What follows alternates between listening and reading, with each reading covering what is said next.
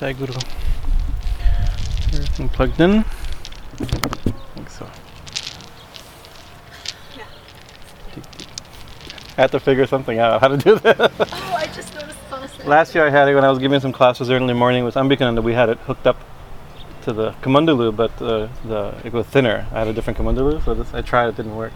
I love that. Jai Ma. Please repeat. Om Namo Bhagavate Vasudevaya. Om Namo Bhagavate Vasudevaya. Om Namo Bhagavate Vasudevaya. Om Namo Bhagavate Vasudevaya. Om Namo Bhagavate Vasudevaya. Om Namo Bhagavate Vasudevaya. Om Mangalam Gurudevaya Devya Matriksha Mangalam Mangalam Bhakta Brindevya Sarva Lokaya Mangalam Om Stapakaya Chidharmasya Sarva Dharma Surupine Avatar Varishtaya Rama Krishnaya Mangalam Om Sarashiva Samarambam Shankarachara Majjamamashmarachara Prayantam Vande Gurum Paramparam. Jai Guru. So a long time ago we tried to do classes out here and we couldn't keep them going the second time in the week, so it's nice that we can do. And I think every day will be our evening gets sunset gets later, right? Later and later and later. So it's still, we won't lose to the summer. We could probably do the whole summer out here, probably, God willing. Jai Ma, Peter. Jai Ma, come down.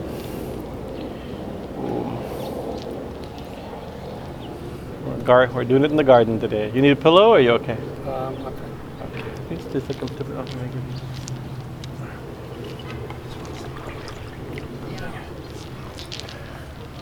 I love it.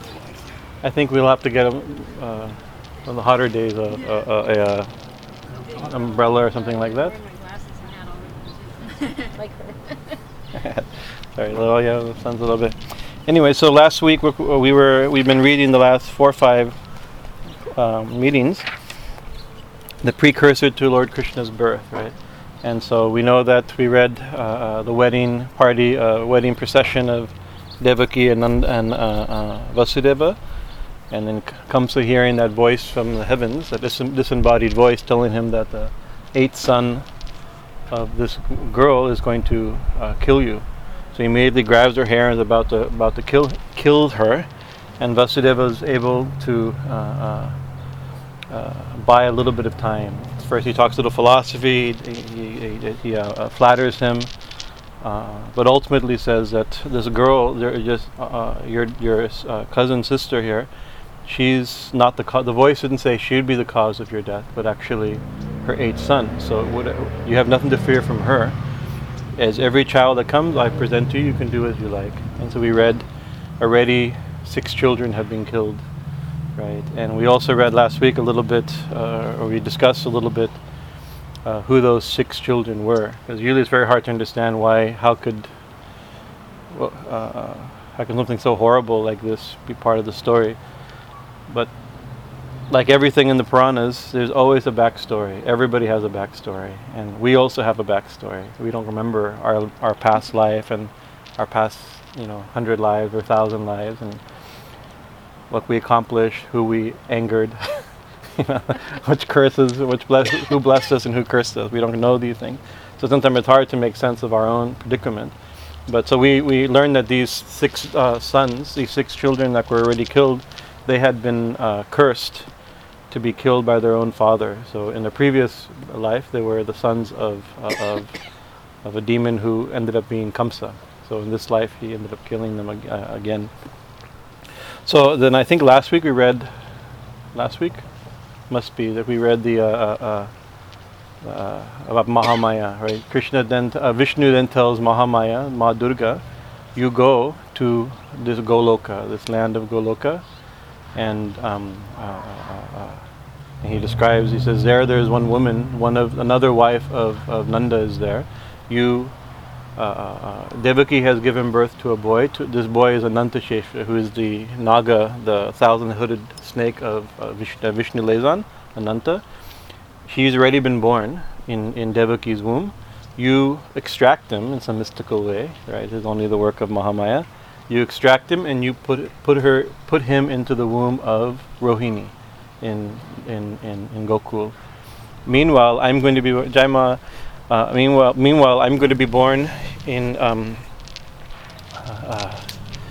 Simultaneously, I'm going to be born again in Devaki's womb. So that's where we kind of left off, right? So she, the Divine Mother, accomplishes this. She takes the embryo of Balaram and places, and Krishna is about to be born. So how is Krishna born? How is Krishna born? That's the topic today. It's only about maybe 10 verses or something. It's a short section, but very important. I didn't have a chance today. It was a big cleaning day and brass day, so we had a very extremely busy day. So I didn't have a chance to spend time to translate. So I read the Swami Tapasvinanda's translation, but I did print out the Sanskrit so I can see what the without kind of translate as I go along a little bit, at least see the words. Let's see, where are we here? Where we left off.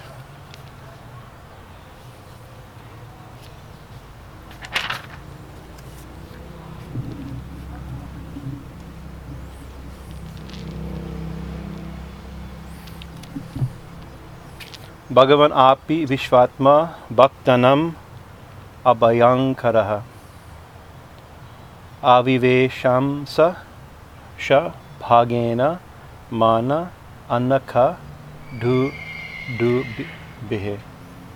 Bhagavan, that's Supreme Lord, Bhagavan Vishnu, who is described as Vishvatma. We mentioned the last verse in the last week also had this word, Jaimal Tripti, also had this word Vishvatma. Vishvatma means the soul of everyone, the universe, Vishva Atma, that universal soul of the universe. And so who is Bhagavan is being described. Of course, we know Bhagavan is Krishna in this story, or Bhagavan is Vishnu specifically so far. He is not Krishna yet, right? He becomes Krishna or is Krishna. But here, it doesn't say Bhagavan Vishnu, it says Bhagavan Vishvatma, right? That Bhagavan that we're talking, who's going to be born as in the son of Vasudeva, is Vishvatma, the soul of everything, right? So Vishvatma also means all-pervading, right? He's the soul of. We have some tea. Can you pass these down? Cool. The incense okay? Not bothering anybody? Okay, good. It's good. It's like ashram specialty. Vishvatma. So Vishvatma is that which is all-pervading, which is everywhere, right? So the one who's. It's herbs and stuff. Should be. Maybe bugs, I don't know. Vishvatma. So Vishvatma is that universal soul. So what does it mean? We 4 or 5 classes ago when we first started the section, it says that what does it mean for Vishnu to be born? What is the cause of Krishna's birth? Right? There's no the normal cause of birth is karma and desire. Right? Krishna doesn't have selfish desire. Vishnu doesn't have selfish desire. Vishnu doesn't have past karma. He's Bhagavan, right? So how is he born? And so we mentioned by this term avatar or birth or janma. Something we use the word janma, janmastami, birth. We use the word birth, but sometimes translators don't like to use birth. They sometimes use the word appearance, right? Because that which is hidden becomes obvious in an incarnation, right? God is everywhere, but in an incarnation, Sri Ramakrishna said like that. That's exactly his words. God is everywhere, but in certain places and certain people, he's more obvious or she's more obvious. And in an avatar, he's blatantly obvious, fully revealed, right? He described it's like if you have Sri Ramakrishna said that if you have you're stuck in a small room and you have the infinite expanse outside, right? How do you know that? If you through a window or a door, you can see the infinite, the whole infinite outside. Infinite space. So the avatar is like that. It reveals a full. It reveals the infinite. It's not always the universal soul is not always obvious. Thakur also used this example that God is all pervading, but if you sit in front of a fan, God is all pervading, wind is all pervading, air is all pervading, right? We know that, but it's so all pervading we don't notice it, right? If it wasn't here, we'd immediately notice it. We'd all start choking and fall over within a few minutes. We'd all be dead probably if it wasn't there, but we don't notice it. It's such a common experience that we don't experience it. God is the only thing, but we don't experience it. Don't experience Him. So, just like air is everywhere, but if you sit in front of a fan, then you feel it. So Sri Ramakrishna said certain people, or you go to a holy place, a tirtha, you go to a temple in front of the deity, or you meet a saint or an avatar, you feel God becomes more obvious. So this Vishwatma, that universal soul, is going to appear, you could say, or become appear is not arrive, right? Appear is like show itself. That's another use of the word appear. Sometimes, he's appeared means he just showed up, but he's not that Krishna was never there or Vishnu wasn't there. He's Vishwatma. That's term is very important. From this verse it describes how he takes his incarnation, and he uses who's being incarnated. It doesn't say Vishnu takes birth. Vishwatma takes birth, right? A very important name. And why? Bhaktanam abhayam kara. So this is one of the main reasons here. We mentioned many reasons why Vishnu is going to take his avatar or appear. But here the main one is, remember, if we go back, it's the earth is suffering under the cruelness of military and kings, demons posing as kings. A similar situation we seem to be in, it seems. And the earth goes to Vishnu and prays, and Vishnu is going to remove this hurdle, this obstacle. So here it says abhayam kara. Abhayam means fear. Abhayam means to remove fear, right? Bhaktanam, of his devotees. So the reason that Bhagavan, that Vishwatman, the universal Lord that's everywhere, manifests is to give fearlessness, to grant fearlessness of to his devotees. What did he do? Avivesha amsa bhagena. Avivesha, he entered, seemingly, right? But amsa bhagena. This term amsa bhagena is interesting. In Tapasyananda's translation, let me see, he translates it as amsa bhagena, as an aspect of his. Amsa means part. Bhaga means, like Bhagavan means who possesses all power, all kinds of power. So an aspect of his power, amsa bhagena, by an aspect of his power, he takes birth, or he enters the mind of Devaki, or of Vasudeva. Right? Srila Prabhupada, who has a different philosophical orientation, he says amsa bhagena is almost the exact opposite. Right? Bhaga means amsa means these parts. With all of these parts, he takes birth. Right, so it's either an aspect of a fraction of his power, or with all of his powers. The word, I think, the obvious meaning, the primary meaning is an aspect of his power. Right, amsa bhagena, amsa means part, but this other meaning is important from that philosophical view, because remember, Krishna tu Bhagavan Swayam. Krishna's full Bhagavan, not an aspect of Bhagavan. He's a Purna avatar. The full power is manifested. So but at the same time, it's like Krishna takes birth, right? But still universes are rotating. Still people are being born and dying. In other lokas, there's other avatars, right? Even on this planet, while Krishna is born, there's other manifestations of Vishnu are taking birth, right? Like when Sri Ramakrishna was born, we believe Sri Ramakrishna is the incarnation of Kali. Yet he's there praying to Ma Kali. It's not like that Kali left all statues and entered Sri Ramakrishna. Right, so he can be full without he can be an insignificant, almost a fractional part can take birth, and still not affect that mantra purnamada purnamidam, right? From the whole comes the whole. You take a from the full absolute, the full absolute comes, right? Leaving the full absolute, complete, purna. All right. A drop of water. Actually, there's a mantra. We're right now. As you all know, we're meditating a lot on this Narmada Devi, the river Narmada. Shankaracharya wrote this hymn, Narmadastakam. Right. It starts Sabindu Sindhu. Right. I forget the next, like Kunjika or something like that.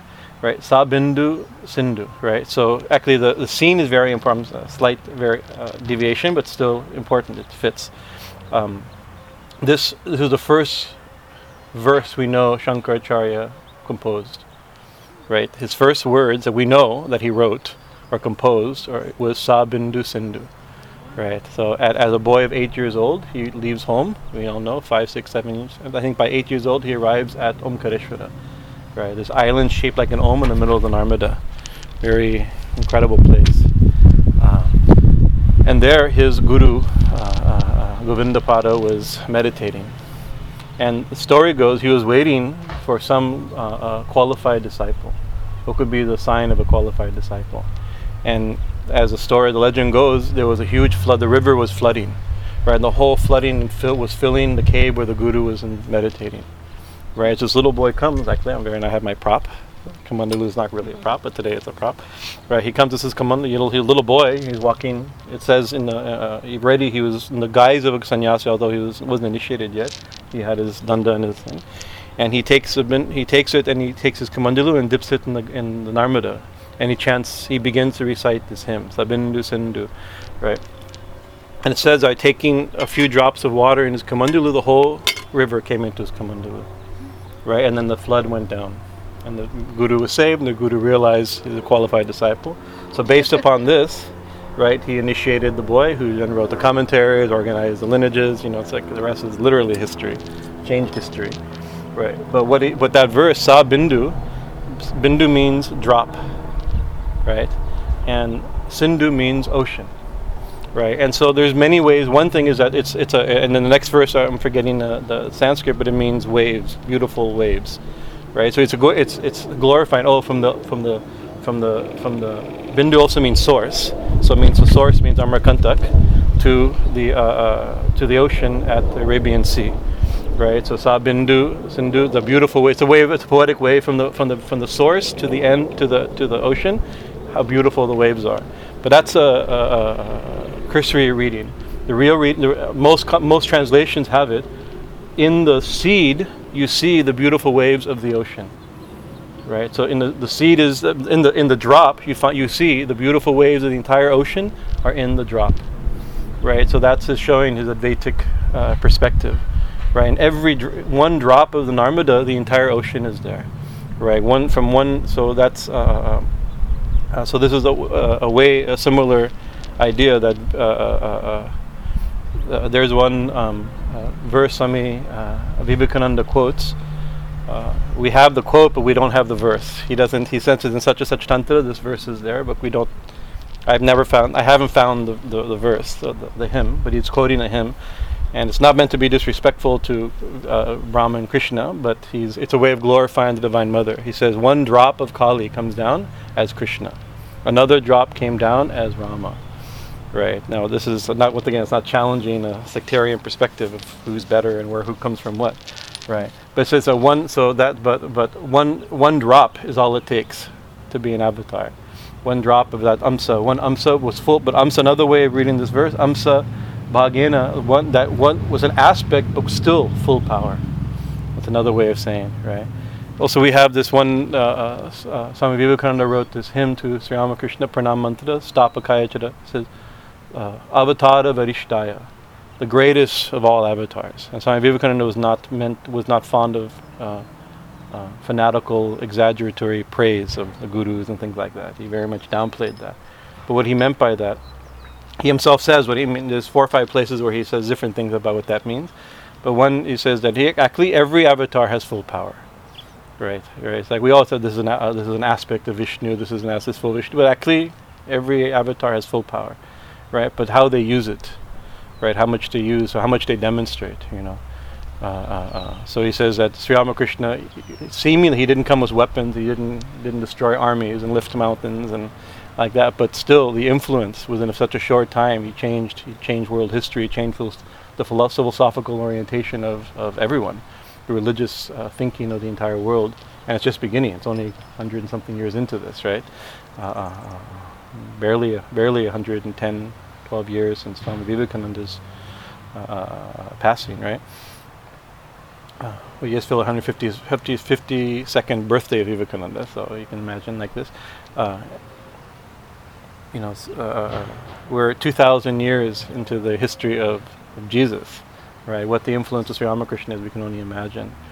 Right? So So he's born. One drop is not. It doesn't say an aspect of his power. So that Vishwatma, the universal, all-pervading Lord, right, Bhagavan, right, in order to grant fearlessness to his suffering devotees, right, was an aspect or a fraction or a part of his power. What does he says? He says. Avivesha, he entered Manaha, the mind of Vasudeva. So this also, so it's not born a normal way. First, and this is actually a pre, the science of genetics, and right. It's like this is the old world, the ancient world view, or the Puranic and Vedic world understanding of how the soul enters the body. The general view of how the soul enters the body. The soul enters the mind first enters the body of the father, right, and then enters through the body of the father, enters the body of the mother, and starts growing. This is we know now that out of thousands of sperm, one happens to enter. So actually, the mother's the egg has more. It's one egg and thousands of sperm, right? So the egg seems to be the more predominant choice. Even some are showing that the egg actually chooses which it's not even the force of the sperm, but the choice of the egg. There's some research on this also, but that's not. We're not arguing. This is a general view that the soul enters the mind first enters the body of the father, and then enters the body of the mother. Right, but this is different. So first he manifests, he enters the mind of the father, but he's the act of entering the body of the mother is not done physically in this story. Well, let's see, what is the second verses?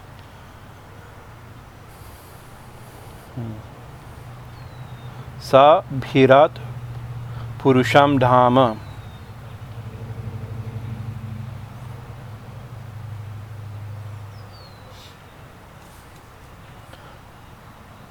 Brajamano yatha ravihi durasado tidhur dharso bhuttanam sambhabhuvaha sa bhirat purusham dhamma.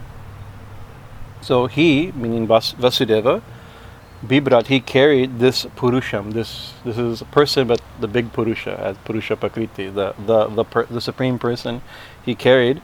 And along with this word is Dhamma. Dhamma means Dham, like we go like Vrindavan Dham. Dham means the land or the realm, right?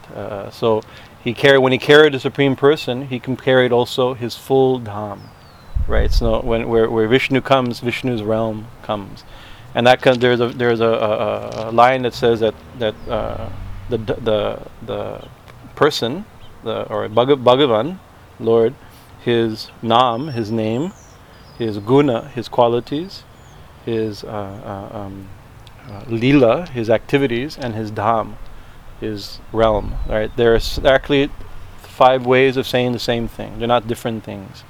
Right? That's why if you say Krishna's name, you say Ma's name, you can meditate on Ma's name, or his Rupa also, form. You can meditate on God's name, on God's form, on God's activity, on God's qualities, on God's Dham, right? So he came when Bhagavan came. He came with his Dham. Dham has another meaning. It means effulgence, right? You can imagine. So if you have what is that? A line from that Disney cartoon or some cartoon on Aladdin or something like that. It's like infinite power in a tiny little package, right? An itty bitty package, right? You imagine you take 10,000 suns and put it into one lamp. Right, it's like that. So it's like that Dham, the whole land, the infinite. What's the realm of the absolute? It's absolute, right? So that effulgence, that power is put into one package, right? And that's now in the mind of Vasudeva. So what happens? He began to shine, right?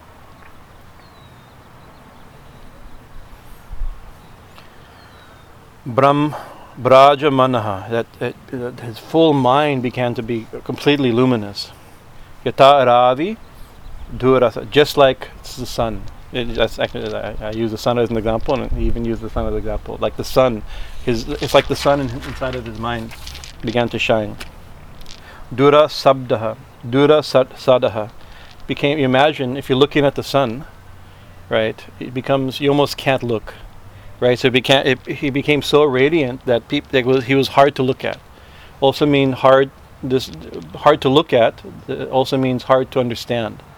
Right, because you have to imagine it's hard. How do you understand the infinite and absolute power in an itty bitty package? Right, you can't conceive of it. It's hard to approach. It has three meanings: hard to approach, hard to understand, hard to look at.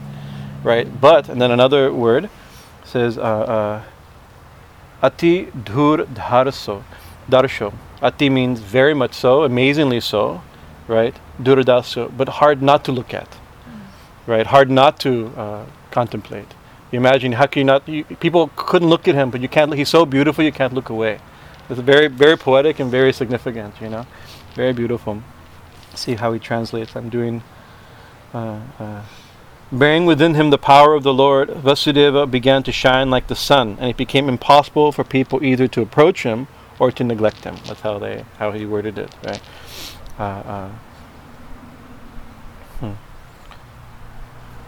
Let's see here. Verse 18, 17. When I was out here, the wind blew all my pages all over the place, and luckily Isabella collected them. So we'll see. I have to double check if they're in the right order here. There's some drawbacks of outside living. Okay. Tato jagan mangalam achyutamsam achyuta amsam samahitam sura sutena devi dhurdhara sarvatmikam Atmabhutam Kasta Yatanandakaram Manastaha. See here. So this verse. So first verse, the Lord manifests in the mind of Vasudeva. He becomes was an aspect of his power or with all of his powers, but they're the same thing. If it's a drop of the ocean or the full ocean, it's the same ocean. Thakur also, another example. Thakur gives. He said, if you touch the Ganga, you've touched the Ganga, right? You don't have to touch from Gangotri to Bay of Bengal, right? But at the same time, you're not really touching the full Ganga, but you are touching the Ganga. So it's like that, right? So in one aspect, an aspect of or the full power or an aspect of Vishnu's power enters, he shines like the sun, incomprehensible yet attractive, and then he, how do you say, Tato Jagan Mangalam Achyutam Sam. Jagat Mangala.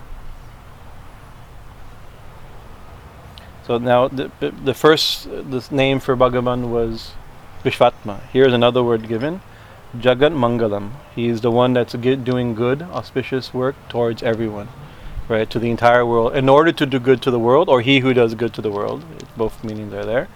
Achyutam Amsam. Again, Amsa means an aspect, right, a limb of Achyuta.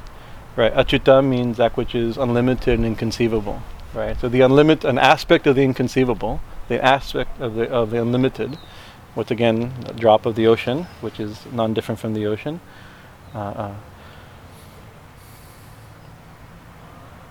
Samahitam became transferred, or went from the mind of Vasudeva to Devaki. This is Samahitam, fully transferred to Devi. Sura Sutam, the son of Surasena, means Vasudeva, into Devaki, Devi. Tadhara Sarva Atmakam.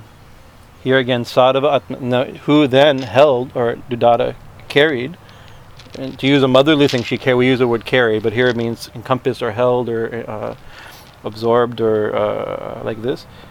What? Sarva Atmakam, the soul of the soul of everyone. The universal soul became present. Right.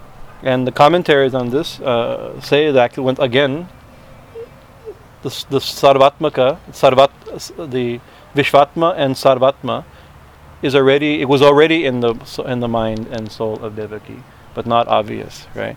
Had to be awakened, right? So some say, I'll get back to this. Atmabhushitam Kastayata Anandakaram Manastvadaha. So just like that Sarva Atmakam, the soul of everyone, Atma Bhutam, right? So Atma Bhuta means the soul of, once again, the soul of everything. The Sarva Bhuta also means the source of everything, right? So it's both the soul, the source, the embodiment of everything, the essence of everything, the soul of everything, the cause of everything, the source of everything. Sarvatmaka Atma Bhutam entered the mind, was held in the mind of Devaki.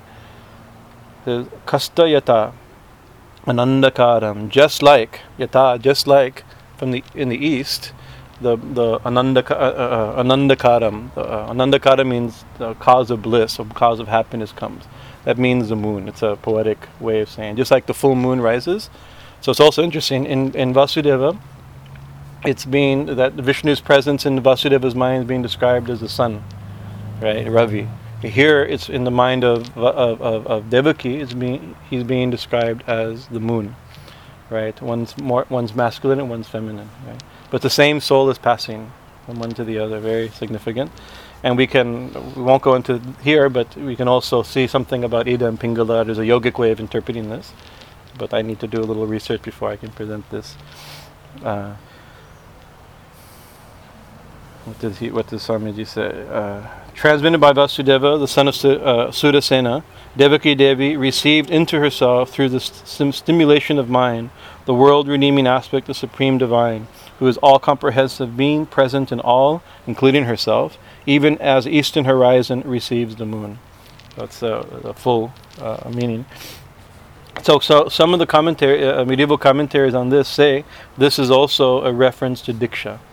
Because what's past, it's like somebody from one person's mind is something seems to be entering somebody else's mind, right? This is a process of being transferred. So this is not dissimilar to the way initiation works. Any type of initiation, the most common initiation is like a mantra initiation. What happens in mantra initiation? So hopefully the guru has some practice and some experience that this seed, the mantra is awakened and present.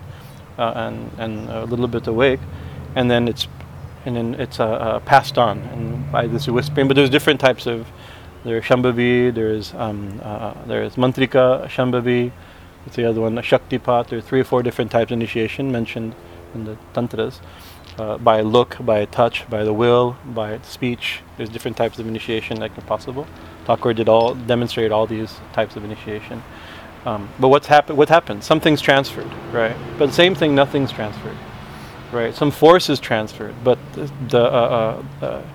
it's not. So we use the language. A seed is planted, right? It's the bij mantra. Some seed is planted, and that's the language of this. But the commentators also point out Vishnu's already there, right? It's some power, an occasion for it to awaken is there. There's a example given of how, like you think about a seed, like a banyan seed, banyan, huge. You've probably seen banyan trees. A huge tree. I want a banyan tree. It'd be wonderful. Imagine the entire Kutir cover is a banyan tree, but we lose all the plants. We couldn't grow roses or it'd cover. In 15 years, we'd have a beautiful tree with the roots coming down. So that's my desire, but probably won't manifest. But a banyan tree, this huge tree, comes from like a mustard seed style. So it says that the potency of the potential of that entire tree is in one tiny seed, right? Not only that tree, but the millions of trees that can come from that tree, because that tree will generate its whole life, seed after seed, season after season, seeds, right? So if you take that seed and you plant it, you will not get a banyan tree, right? It has to. But if a bird eats that seed, right, and then passes it through its digestive system, and then it falls into the dirt, and then it will be born, right? Something happens by the quality of the many. I remember in Boy Scouts we went to Joshua Tree. I remember in my early many years ago when I was in Boy Scouts, we went on a camping trip, and the ranger gave us a little talk, right? And we found some coyote droppings, right? And the ranger was much more bold than we were, and she pulled it apart and showed seeds inside. And she said, see this bush won't grow without, if we lose coyotes, this tree will die. this bush, this common bush that's there. It has to go to not just any. It has to be because only coyotes eat this seed, eat this fruit, right? When in order to get vitamins, they eat these berries, and they're the only one that eat this berry. It's poisonous to other things. I'm remembering bit by bit, and but it's a similar thing. It reminded me. So the seed is there, but without going through the proper process, the power won't be unleashed, right? So that's why there's some benefit. There's some. Well, God is everywhere, and God's name is also everywhere. Anybody can chant God's name, but it seems to be right in most situations that it has to go through from one person where it's awakened to be awakened through that grace and Shakti to be awakened the next. So this is an example. The commentators say that this verse is an example of initiation. It's used as an example of initiation, right? Being places in his mind. Verse 19. Sa devaki sarva jagan nivasha bhuta nitaram na reje bojindra gehe gni sikheva rudha saraswati jnana kale yatha sati. See here. So that Devaki, right? Who? What did she have? He says, Sarva Jagat Nivasha, who within her had the one who sustains, who holds the entire universe. It's again continuously showing this mystery of the absolute infinite, seemingly in a limited container, right? Nivasha Bhuta. That infinite became the resident and dwelled within her womb, right? So traditionally it goes to the mind of Vasudeva, into the mind of Devaki, and into the body of Devaki, into her womb. But where was she? You have to see the Devaki, the purest soul, held within her womb the absolute being, right? You can imagine that when it was described when that soul was in Vasudeva, it was like the sun, right? So here she's described like a moon. But where was she? She was in prison. She was in the house of Kamsa, the horrible, monstrous demon, right? So now it says it was just like Agnishik Bojana Gehi. It's in the house of this evil Kamsa. Agni Shika Eva Rura Saraswati. Agni Shika Eva, just like the Shika means flames of Agni, just like the flame, like a flaming fire, right? Rudda, that's been covered, right? So like usually the translation is like a pot, like a fire covered inside of a pot, right? So you had so it's interesting. Krishna wasn't born in fanfare; he was born in prison, right? Of an evil man's, in the basement of an evil man. I've been to that place; it's quite something. Where we were told to play this is where Krishna, it's still a prison. It looks like a prison. They've kept it that type of look, or they made it that way to look like that. In Mathura. So that although she held that the one that holds the entire universe, yet she was like a flaming fire that's been covered. Or it says, Saraswati Jnana Kale. Jnana Kale. Saraswati means goddess of wisdom. Jnana means Saraswati Jnana, the wisdom of the goddess Saraswati. Kale, that's not being distributed. Like knowledge that's not being distributed. Like fire that's been covered, or like knowledge that is not being spoken. Can you say it like that? So it's a poetic way, but it's trying to show the nature of that situation. How does he translate? But so Devaki Devi thus became the residence of him in whom the whole world resides. She did not reveal her spiritual luster fully to the outside world, as she was a captive in Kamsa's prison. Her case was like that of light kept in a pot, or like knowledge of a scholar who would not partake it with others. It's more clean, but it's all there.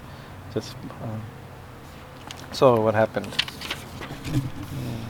Tam Viksha Kamsa Prabhaya Achitantaram.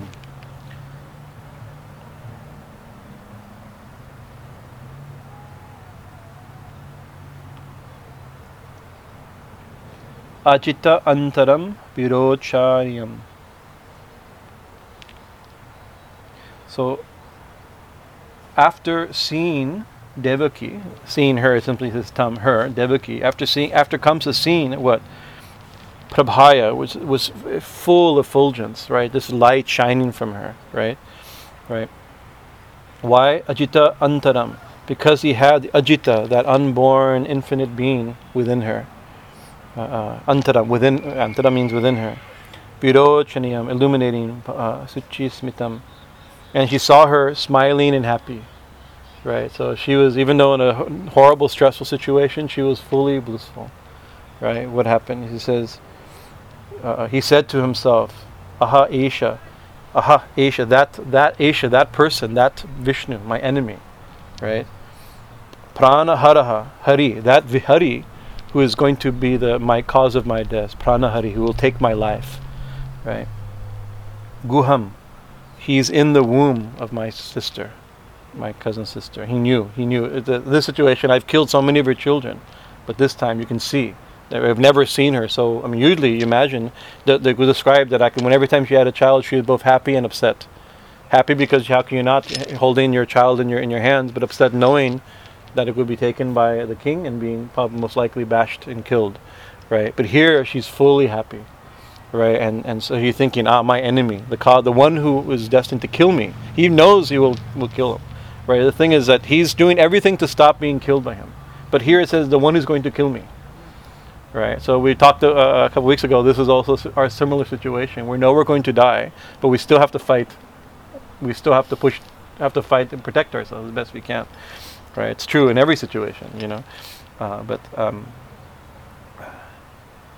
Shudam Shitahaya, that has within the womb that Lord has taken shelter, not shelter, but has entered that. How do I know this? Because Devaki wasn't like this before. Pura iyam idrishya. She wasn't like this before. Let's see what he translates. Verse 20. When Kamsa saw her resplendent and smiling, illuminating the whole house by her luster, derived from the Lord in her womb, he said to himself, surely Hari, who is the cause of my death, must be within her, for never before have I seen her with such a divine luster. So now he's in a predicament, right? So before, every time the child was born, he killed. But now he sees, now that was just protection. That was just in case, right? Right, but now it's obvious. Now the Lord is here, right? So the natural thing, he should kill it. Before he should have. The easier thing would just be to kill her there and then, right?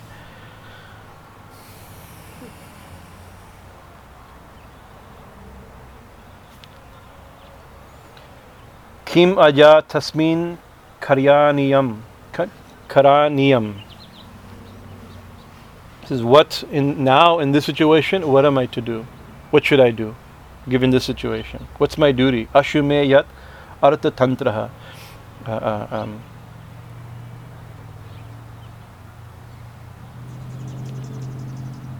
Artha tantraha na vihanti vikramam. That the one that talking about Vishnu, artha tantraha. That Lord will not give up his mission. Right, the one who's there, he will not stop until I'm dead. What am I to do now? What should be my action? Right? But he thinks, Shriyaha, Striyaha, Swashu, she's a woman, right? And Swashu, she's my own sister, or cousin sister. She's my own relative, right? Guru Mataha, Guru here means heavy, means she's pregnant. If I kill her, the natural thing is just kill her. But she's a woman. She's my sister and she's pregnant. What will people say?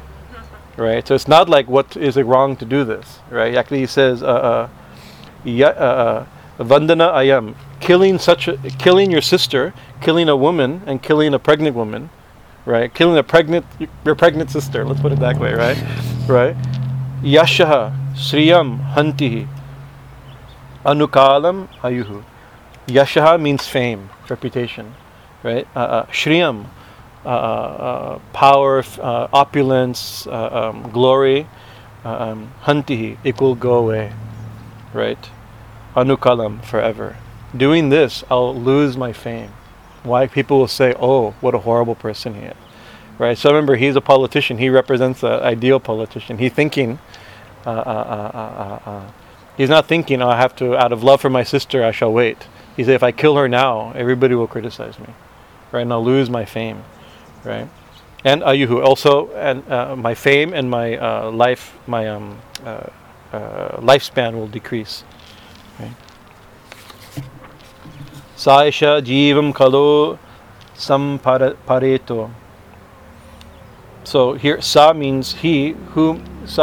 He means a violent, horrible person that would kill his own sister while she's pregnant, right? Jivam kalo sampaparetaha. Even while living, he's considered like dead. Such a person is already, even living, he's seen by all as dead, right? So he's thinking, what are his options, right? While living, I'll be considered dead, right? Nobody, you see such a person, nobody will ever respect that person. Right now, he's commanding by fear, but if people know how horrible it is, you see, even a tyrant who loses control once he steps over, once the population realizes too much of his real nature, then they can easily, even a dictator can be, a dictator can be overthrown once the people are fed up. He's thinking, right? Right? That person is considered, while alive, he's already considered dead, as good as dead, right?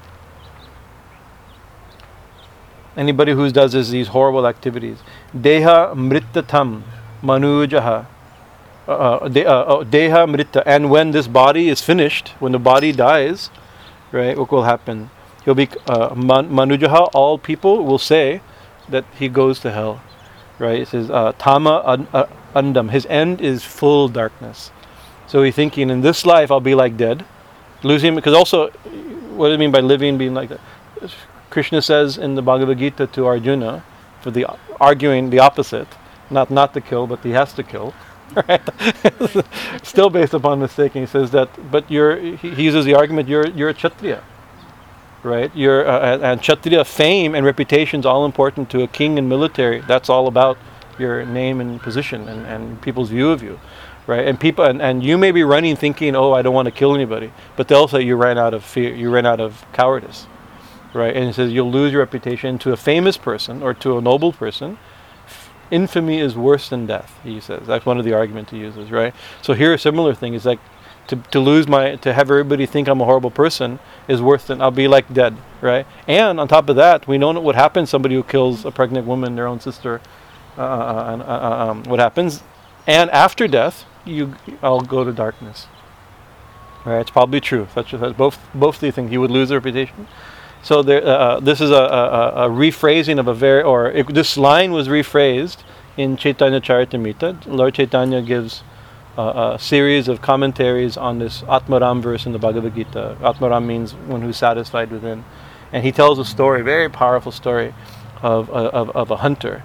And this hunter, the Narada Muni is walking through the forest, and he sees actually one injured animal.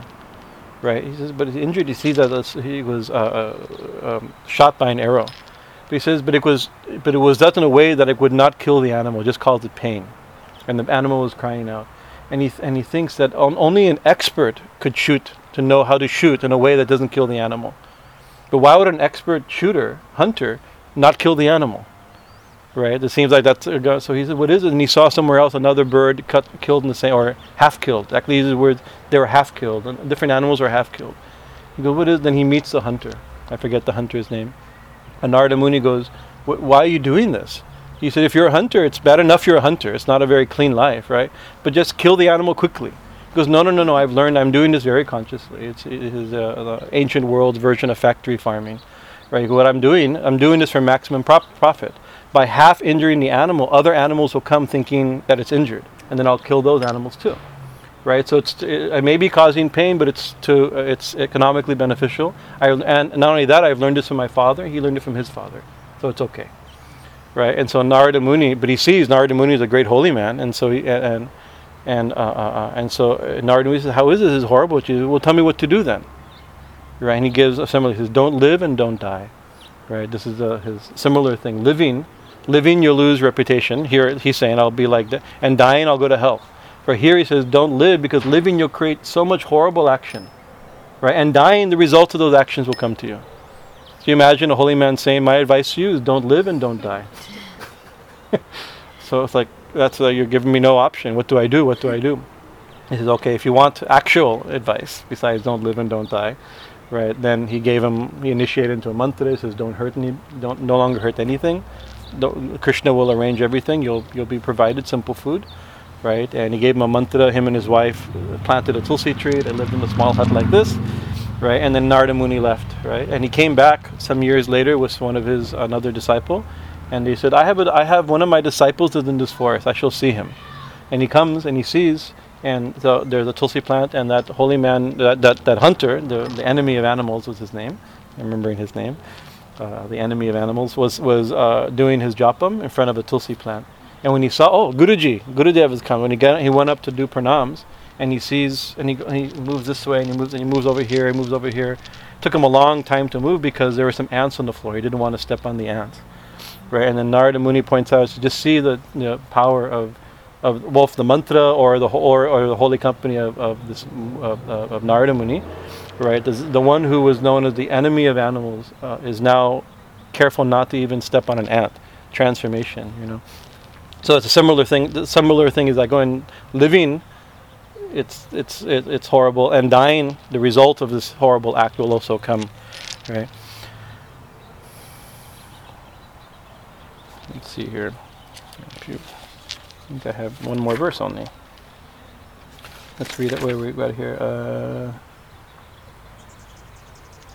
When Kamsa saw her resplendent, smiling, illuminating the whole house by her luster derived from the Lord. Oh, I read that. The man who sustains his life by practicing extreme cruelty is notorious as dead even while living. People would begin to curse him in this lifetime itself. And dead he will go to hell that awaits such villains. Verse 23.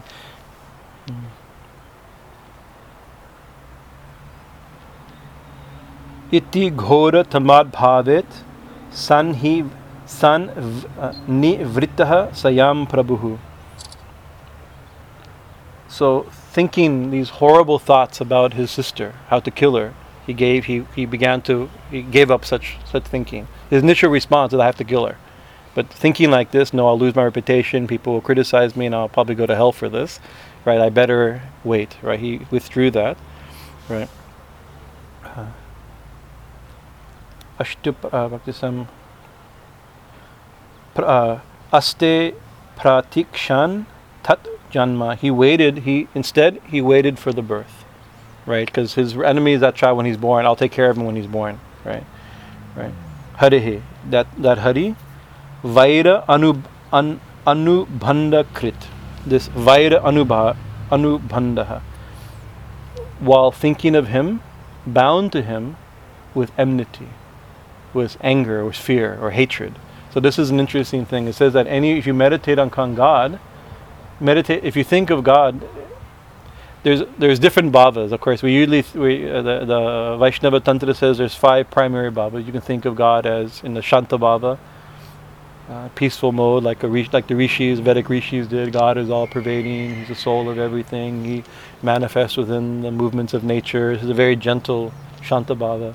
There's Dasya bhava, that is like a servant to its master, right? There's Shakya bhava, like a friend. There's Madhurya bhava, that of romantic relationship. Vatsalya bhava, that of parental, or God's your parent or you're God's parent. There's different bhavas that are there, right? But here he doesn't have any of these bhavas. His Vishnu is my enemy. Right, but think what happens. If you think Vishnu is going to be the cause of my death, then all the time he's thinking Vishnu is going to kill me. And you're thinking, when is he going to be born? Any moment he can be born. Any moment he can kill me. Right, so that, even the meditation, being bound to him by enmity, that's a word in English, I don't know, enmity by animosity, right, by hatred, by fear, right, still that became he became obsessed. And if you meditate on Vishnu, that's Vishnu's name, Vishnu's qualities, Vishnu's Dhamma, Vishnu's Rupa. All these things are non-different. It says that you become liberated, right? And the final verse: Asina, while sitting. Sambisham, while lying down on his bed. Tishtam, staying anywhere, wherever he was. Bunjanaha, while taking food. Paryantan, while moving, while walking here and there, doing his business. Mahim, while here, while there, while moving around the city. Chintayanaha, he was always meditating upon him. Right, but this is a very powerful. He was 24 hours a day, while sitting, while sleeping, while walking, while taking food, while talking, while doing his business. He never lost thought of him. Of who? Rishikesham, the Lord, the Master of the Senses, the name for Vishnu. Right.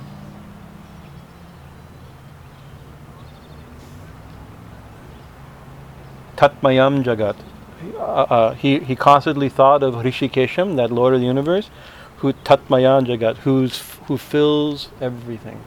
So once again, we have that all-pervading Lord, Vishvatma, right, who entered the mind, even though he's all-pervading. He becomes obvious in the mind of Vasudeva, then becomes obvious in the mind of Devaki. But here it's becoming obviously in the mind of Kamsa. That Rishikesha, that all-pervading Lord, Tatmayam, who fills the entire universe. Which it's so obvious we don't see. That's our problem, right? The one we don't see is everywhere. He began to think of him continuously. If only we could have such meditation, you know.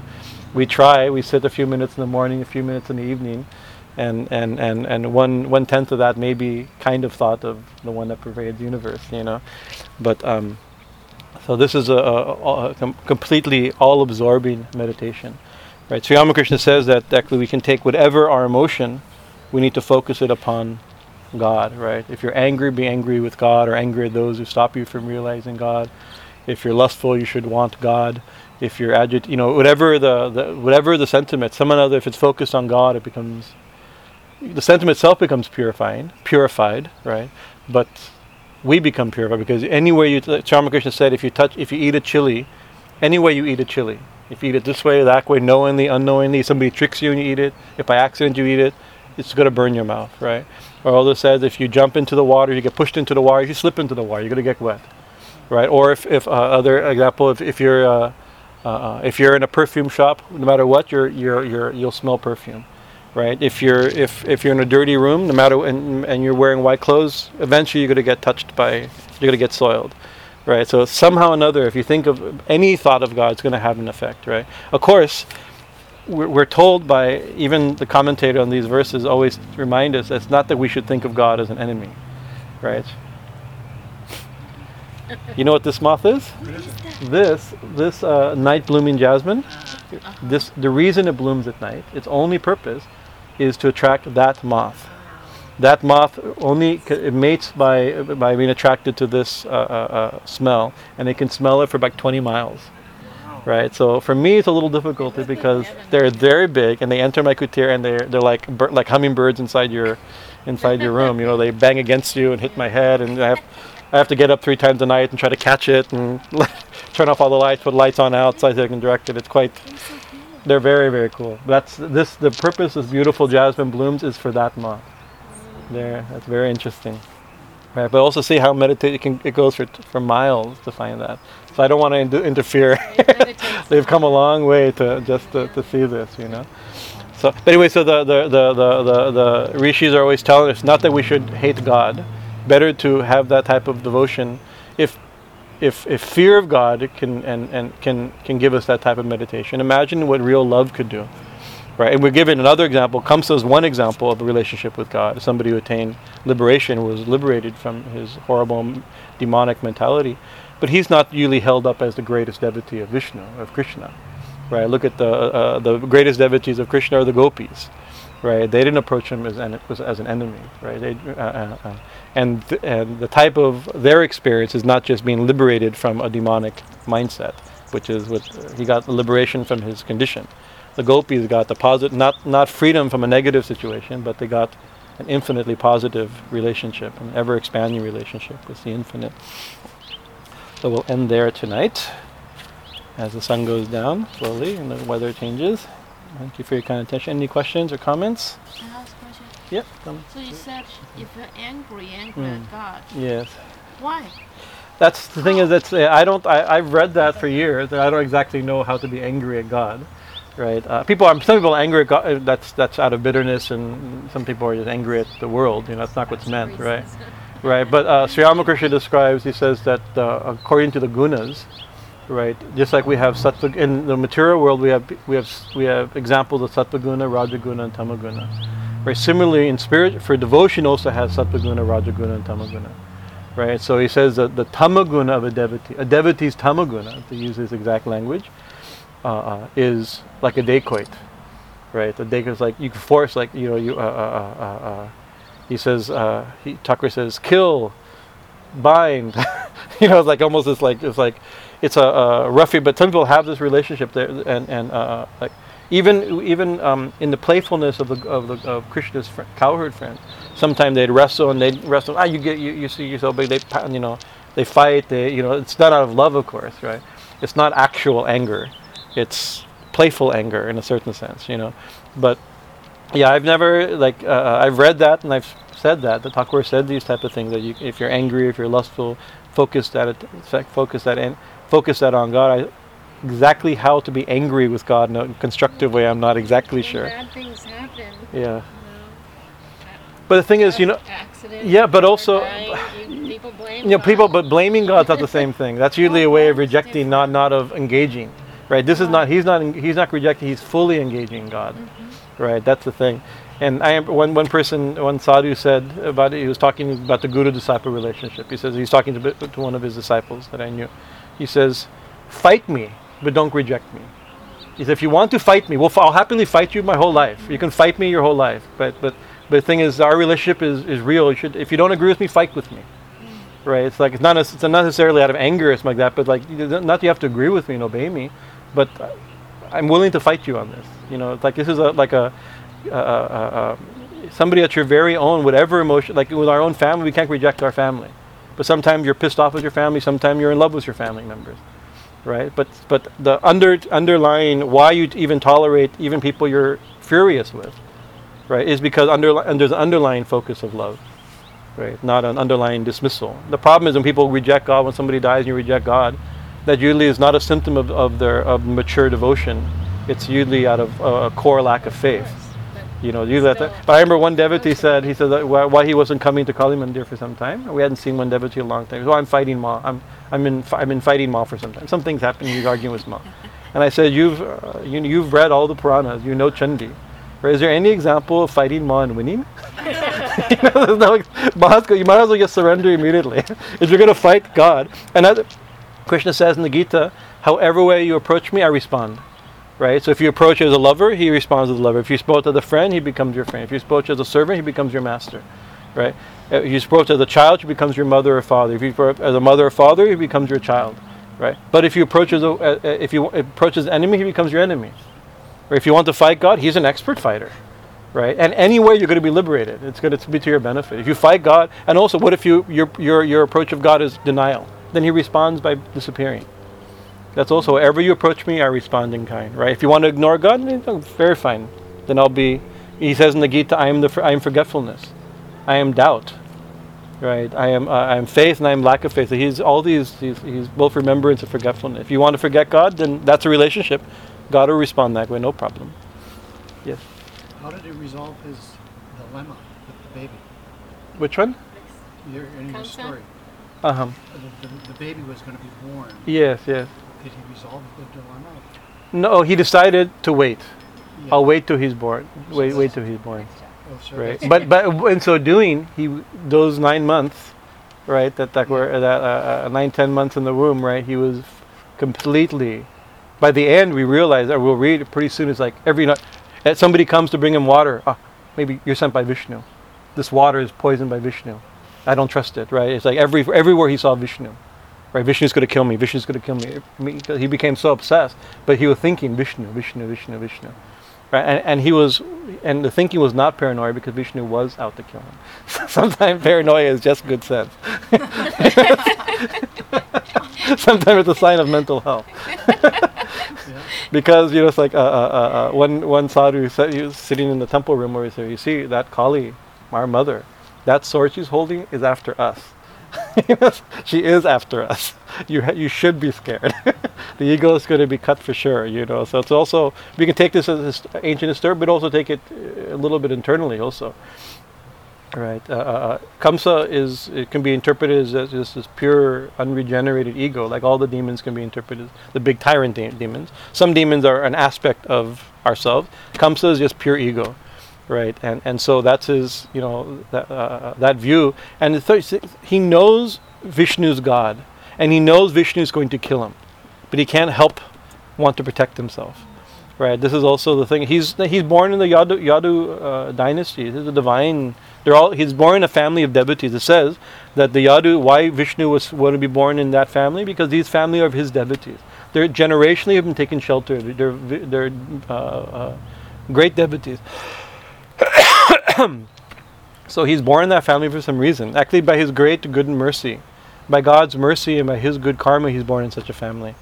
Right, because think about it. Like if you're a horrible demon, chances are what's going to happen? You're going to go to hell, right? And darkness after darkness after darkness, sin after sin after sin. The reactions of those sins, right? You do selfish action, you get painful results. Your heart closes up. You do more painful selfish action, more painful results, harmful results. Your heart. You can go. Krishna says in Gita, you can go from darkness to darkness to darkness.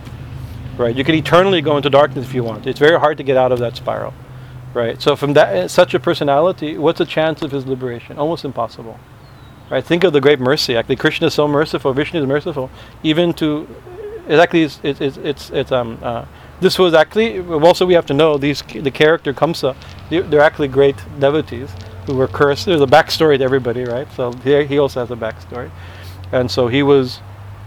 His curse is, his blessing is to be killed by Vishnu and thus be liberated, right? So it's also so our ego is a bit like that. We're lucky actually that we're also all fighting God, right? We're both worshiping and scared of the one that's going to free us, right? So in a certain sense, the ego's an example of this also, right? He's being deep and unnoticed in the prison, deep. We try in parts of us that we try to push dark and try to cover up. He's being born, right? And when he fully manifests, the ego is not going to survive that, right? You look at Prahlad. He said Hiranyakashipu. Prahlad said God's everywhere. God's nowhere. What do you mean God's everywhere? God's everywhere. Is he in this pillar? Yes, of course. And so he breaks a pillar, and turns out God's in the pillar. So what happens when you think you're God and there is no God besides you? And you realize that the pillar, that there's God everywhere, everything gets literally ripped apart. And Nishingadev rips that realization, the ego gets ripped apart. Here, Kamsa has a little bit of, the play is a little more drawn out, right, and very significant. And so also we can see as Kamsa begins to send all the different demons to kill Krishna, when Krishna gets transferred to Vrindavan and Gokul. Those demons are also very deeply symbolic. Right? We'll go into that. Each demon represents different aspects, different obstacles we have to do. So, in which sense, also then Kamsa, and this story is also the story of this. It's an ancient story of ancient mythology and an avatar's Leela, but it's also, in certain sense, our story. Right? It's a story of the soul's awakening and the ego. The birth of Krishna, the ego, the dying of the ego, and so many things that come up. Anyway, I think we need to get ready for Arati. Jai Ma Kali, Jai Thakur. What time? You know what time it is? Yes. 6:10. Oh, that's not so bad. I think it may not be our bell. At first I got all excited, but it's like, I don't know that bell. You know how to turn this thing? Yeah, I just stop. Click the square. The square, this one here? Yeah.